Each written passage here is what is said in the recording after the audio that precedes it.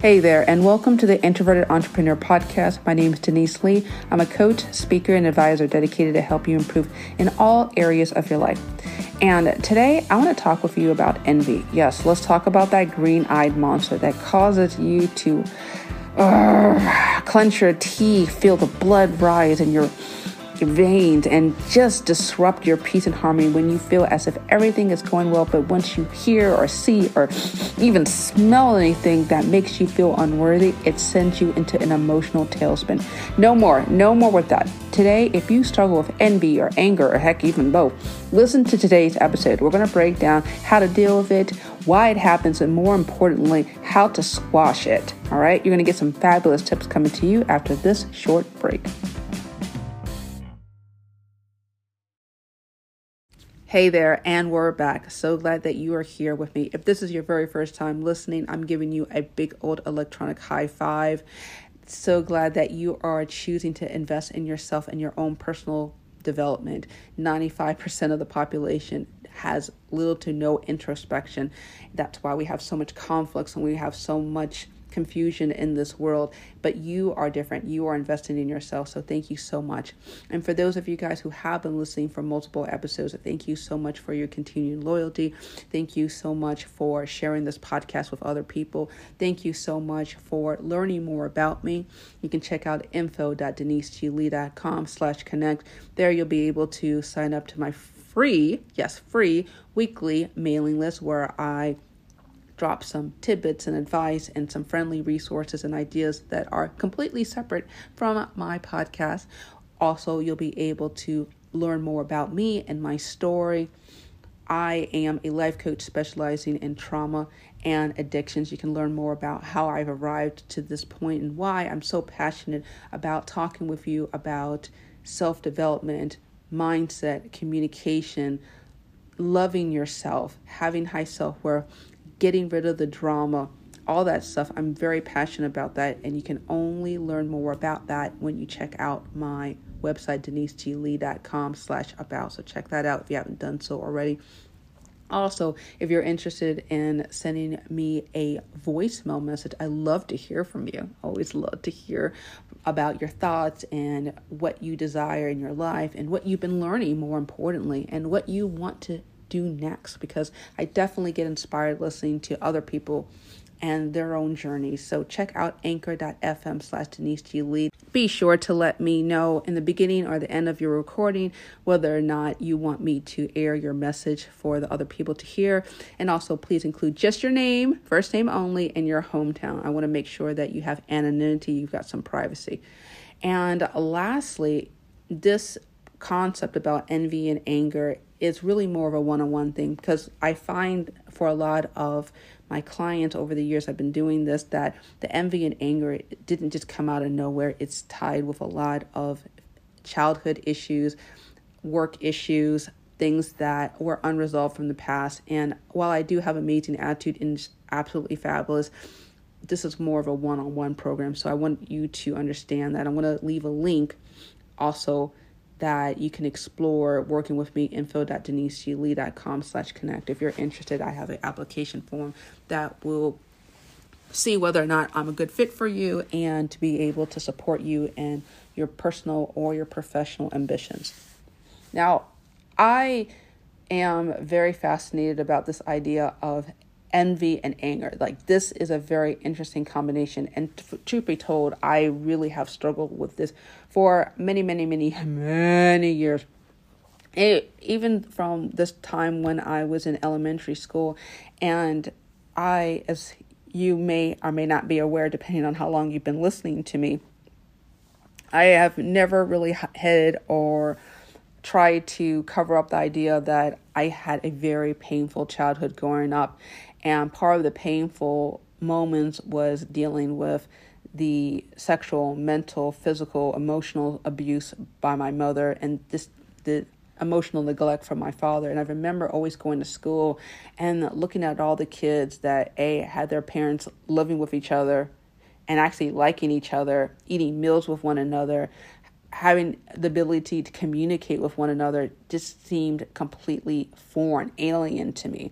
And I didn't feel comfortable unless I had friends that had just as screwed up, if not chaotic childhood experiences like me, where the mother hated the dad or the dad hated the mother, or there was instability financially, emotionally. That felt home to me, the pain, because I was a norepinephrine addict. I was a pain addict. And basically, those are people who have become so used to just extremely painful moments, especially prior to age 3, where they just had a lot of instability, there's a lot of turmoil, and they believe that pain is a normal experience and that any amount of pleasure is short-lived, fleeting, and not and any means to be expected long-term. So pain addicts tend to sabotage things in terms of if they're doing good things, they tend to mouth off and say something snippet or sarcastic, or they always see that the glass is half empty. But anyway, the whole point I'm trying to make of this is that I was extremely envious, and I had a very short fuse, and I was angry. I was the person, especially during my early adolescence, early 20s, that would always jump to the worst conclusion, saw the worst in people, was suspicious, was critical, was angry, was demanding, was condescending. And honestly, that was really birthed out of that norepinephrine and pain addiction, and also, to be honest with you, unresolved trauma issues. And that's why I've been so passionate about learning more about it and teaching and coaching about how to work through that, because Lord knows if I could get through it, given all the junk that I had experienced in my life, I know absolutely you can too. And I'm not sitting here and putting on a scale on who had it worse. We're not playing a contest of who had it worse during their childhood, but I'm trying to explain and give you the background that for those who have grown up with instability, with a very chaotic, anxious family background where it was never demonstrated by either one or both of the parents what it was to form a secure relationship with one another. Secure meaning that they're not seducing people with guilt or shame, or they're not trying to intimidate people with threats. And they allow people to work easy, be excellent, know what's enough, be open to opinions, and not slam anyone for the slightest flaw or just being human, because we all have a couple of screws loose. None of us are perfect. And so for a lot of us, if we've never allowed ourselves to love ourselves and love others for who they are, not what we want them to be, we can grow up feeling very pissed off at life, feeling as if someone owes us something, feeling a chip on their shoulder. And you may have felt a chip on your shoulder if you haven't had your core needs met. There was a very influential psychologist. His name was Abraham Maslow. And for everyone has heard or may have equated with this whole idea of the hierarchy of needs, meaning that our base level is having our physiological needs met, meaning food, shelter, warmth, and then having our emotional needs met, being able to express our wants, our not wants, our cares, our concerns, aspirational needs about our careers and what we want to do in life. And then as we get farther up the chain, there's the idea of becoming self-actualized, where you realize it doesn't really matter so much about who you are, your status, what people think about you, but how you view your life as part of a greater scheme, and making sure that what you're doing has impact based on your values. But that can't be over that tip of that pyramid. That apex cannot be achieved if you're feeling insecure about who you are, your abilities, your idea of your value in this world. And for a lot of us, our ideas of our self-worth have been polluted by inconsistent or flat out untruths that came from messages from our family. I was thinking about a conversation that I had with a client the other day, and he was explaining to me that he only felt good unless he got praise from his mother, and his mother's praise came to him in the form of flattering him if he got good grades, or more or less praise her for the outfits that she wore. It was very interesting, that relationship dynamic. And surprise, surprise, as he became an adult, he always tried to gravitate towards very demanding women that more or less tried to demean him unless he was more or less being perfect all the time. And that we're working through this idea of understanding who he really is minus what the messages that he got from his mother. So that's part of the anger. He always had a simmering of unresolved issues surrounding the anger about not feeling good enough about who he is and what he wanted to accomplish, because the only thing that he knew up until this point on a subconscious level, unconscious level, is that I'm only good unless I'm being praised by demanding and very irrational women. And that caused a lot of pain. And so I don't know what your story is. I don't know what your issue is. That's why this issue of envy and anger needs to be investigated on a deeper level. But I just want to, in our time with one another, talk about this idea of envy generalistically, on a general level, because I want to make sure that you walk away with some tools, some resource, some ideas that might be able to support you wherever you are at, whatever you're trying to do, big or small. Okay. So the first thing I want to say is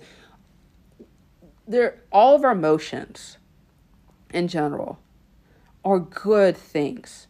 They are teachers. Even when we feel selfish, slavish, lazy, irritable, they are good things. They are teaching us something that needs to be changed either within us or within our environment, or perhaps both. When our emotion pops up, think of it as your body's alert system that something is a little off, or maybe something that we need to dial more into so that we can reach a emotional homeostasis where we are comfortable and at ease and present, meaning that we're not fearful of things that may happen in the future, we're not future tripping, or we're not punishing ourselves for things that have happened, meaning that we can't erase it, we can't hit the undo button, and we are accepting that lessons are learned for our own betterment, that things are happening for us, not to us. So envy is a very natural, normal thing. Envy teaches us that there is something in our life that is not being met. And envy alerts us that we need to have a higher self-love for ourselves so that we're not feeling irritating about things that we don't have. And so in this moment, I want to distinguish the word between envy and jealousy, because a lot of people interchange the words envy and jealousy because they're not the same. When we're feeling envious, we're feeling a sense of lack, a sense of irritants of things that we don't have. Now, versus when we're feeling jealous, meaning we're afraid of something that we do have being taken away.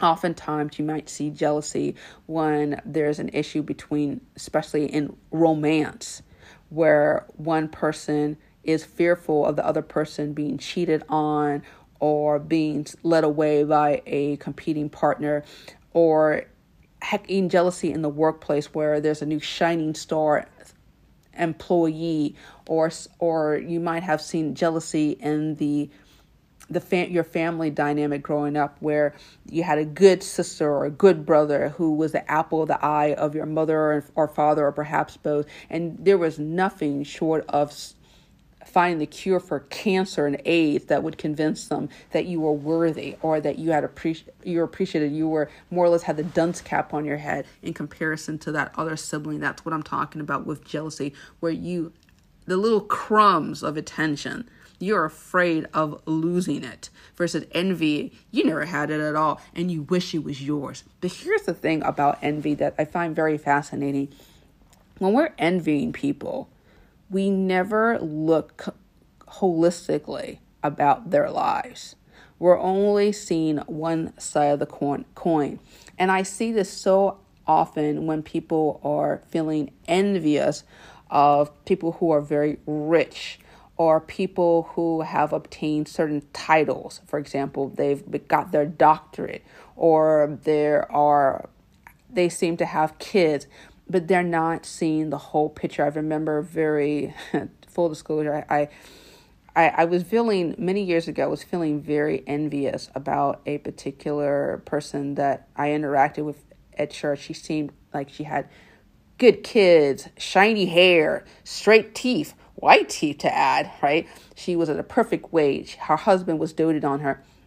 Everything on the surface seemed so fabulous, and I felt this envy. I was like, I want to have that straight hair. I want to have that pearly white teeth. I want to have a husband that just dotes on me, almost to an obsession.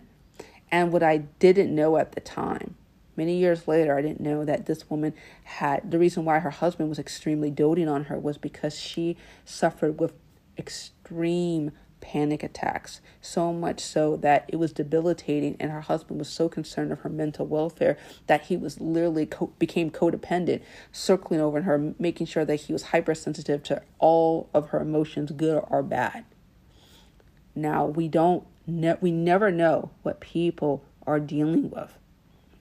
We never know the frustrations, and we don't know that what the good that they have obtained or what you believe is good came at a really high price. So for the first and foremost, I want to say that when you are feeling envious, okay, that means that there's some part of your life that you need to obtain within yourself. You may not have $1 million, but can you feel satisfied about the money that you have and knowing that there's someone who probably would kill for what you have right now? I shouldn't say you should treat envy with things of having someone feel envious of you, but the whole point I'm trying to make is that for a lot of us, we never forget about our blessings. So I want you to be have extreme gratitude for what you have, understanding that what you have is not what everyone has. Okay. I also want you to understand that perhaps when you're feeling envious, or heck, even anger to some extent, that means that your body is screaming for some rest. Your body is screaming for some reprieve. There's some part of you, perhaps you have not been investigating, that needs to be modified, changed, or removed. For a lot of us, we expect things to somehow be harmonious at all times, and that's not the way life works. When we are dealing with a conflict, and sometimes conflicts that it never even came to us, perhaps there was disagreements in the family, perhaps we were hiring people that at first seemed great, but they were going through changes in their own personal life that caused them to impact the performance of your team. Maybe there's some things that need to be changed in terms of how you interact with them or what you expect from them. That anger is basically calling you to say, I need to change up how I view this or how I treat them so that I can be able to put things in proper perspective. Anger is a sign that things are not being viewed accurately. Because if we're understanding how to view things accurately, we take the sting of feeling upset, uncertain, irritable, anxious. This morning I was going for my walk, and it was very, very fascinating to see a car just zoom out of residential extremely fast. And the speed limit in our area is like 25 miles per hour, but this guy was hauling rubber, at least going 40, 45 miles an hour, completely unnecessarily, just speeding. I remember I was seeing one of my neighbors putting the trash out and was observing all this reckless driving, and she was just shocked. I was like, I can't believe this. Can you believe this person was doing it? And I remember I looked at that person. I said, adolescents between 13 through 25 have a complete drop of dopamine. They are dopamine deficient, meaning that they are seeking reckless, impulsive behavior in order to feel alive, to feel a sense of euphoria, because they don't have it naturally coming in their body, so they have to produce these things. That's why when your little girl, when she was 8, was sweet as a pie, and then 16 turned into a demon child, or perhaps you turned into a demon child when you were in your teenage years and you kind of mellowed out with age, you wondered what was going on. Well, you're dopamine deficient. The whole point I'm trying to make is that this particular neighbor was incensed. She was like, I can't believe this. This is so insane. Did you see this? And I looked and I said, this is natural. This is just it's reckless for sure, but that behavior is as a result of the dopamine deficiency. And she's like, well, we can talk to them. I'm like, you can't talk to someone about that. That's nature, and reality will will shake that one out. Or perhaps the cops or the judge or the lawyers will. That's none of your business. Your only business is to stay away from people who are exhibiting reckless and dangerous behavior. That means we're not going to honk at people who are displaying signs of road rage. We just let them be. Have them go out and experience the consequences of their actions. We don't need to judge them or even analyze or think too much about it. And so when we are allowing ourselves to let things be as it is and not trying to insert our opinion or a judgment or ideas about how it should be or how we think it should be, that allows us to fully be present and focus on our affairs. That's the same thing works with envy. When we're envious, that means that we are more hyper-focused on what other people are doing and less about what's going on in our own lives. And I know for a lot of us, we prefer, right? Some of us prefer to stay focused on reading pop star news or what's going on in politics or what's going on in the sports or whatever drama from the Real House Trashwives or whatever city and all this stuff, because it's so much easier, right, to look at what's going outside of ourselves rather than deal with our own junk. Remember reading a little book review about a autobiography that was released about a very influential celebrity, and he admitted in the book, he said, I much rather be involved in rugby or doing some physical activities than being alone with my thoughts. It seems maddening to me. And for a lot of us, being alone with our thoughts is scary. But here's the thing. The only way out of a negative feeling is a positive decision. What do you want that you don't have? And what do you have that you don't want? Followed by action or inaction. For a lot of us, the way out is to the way in and understanding. That's why I work with clients privately to understand who they are, so they don't on a unconscious level keep repeating the same things that have gotten them the results that they don't want to have. And part of it is keeping your side of the street clean, focusing on you, examining the areas of disrepair in your life. It could be with your mother, it could be with your father, it could be with your ideas of who you were. Sometimes the messages that were not said, meaning you never heard anyone say anything unless you did something or said something that they approved of, but in the most part, they were completely absent. That can do a lot of damage, depending if you were growing up in a very stable or unstable family. I remember thinking about when I was in college, I had a roommate who I discovered that behind her straight A's and behind her being perfectionist, she suffered with bulimia because she felt so insecure about her own self-worth that she had to go to extreme measures in terms of she couldn't control her grades at that one point. She couldn't control the relationship she had with her boyfriend, but she can darn well control her weight. And she looked to controlling her weight as a form of feeling security about herself. So a lot of this is very nuanced. There's a lot of issues that goes above and beyond the scope of this conversation that we're having with one another. But suffice to say that when we allow ourselves to unpack and understand the feelings behind the actions and then the emotions that drive the feelings, we can be able to understand why we felt envious, why we felt that anger, why we attracted certain people, and most importantly, why we have not seen the gains that we want to achieve. And I see this so much with my entrepreneurs that I work with, where they want to achieve certain results financially. They want to achieve certain milestones, and they can't hit it no matter how many hours they put into the office, how many followers they raise on social media or fill in the blank. And it's because their subconscious is sabotaging them, because deep down there's a feeling of insecurity and low self-worth.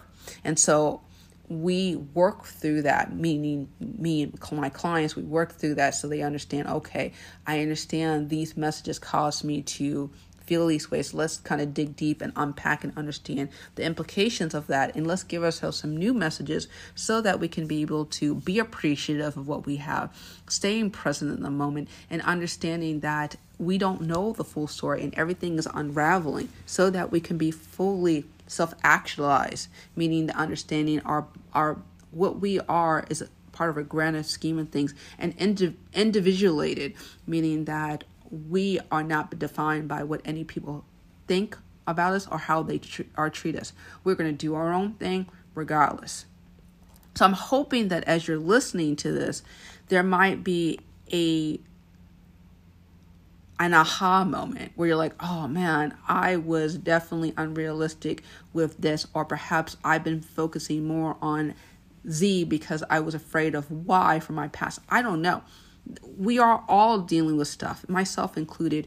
There's so much that there's working behind the scenes in our subconscious and unconscious that inadvertently drives us to do things and see things and be attracted energetically to some people that may or may not be helpful.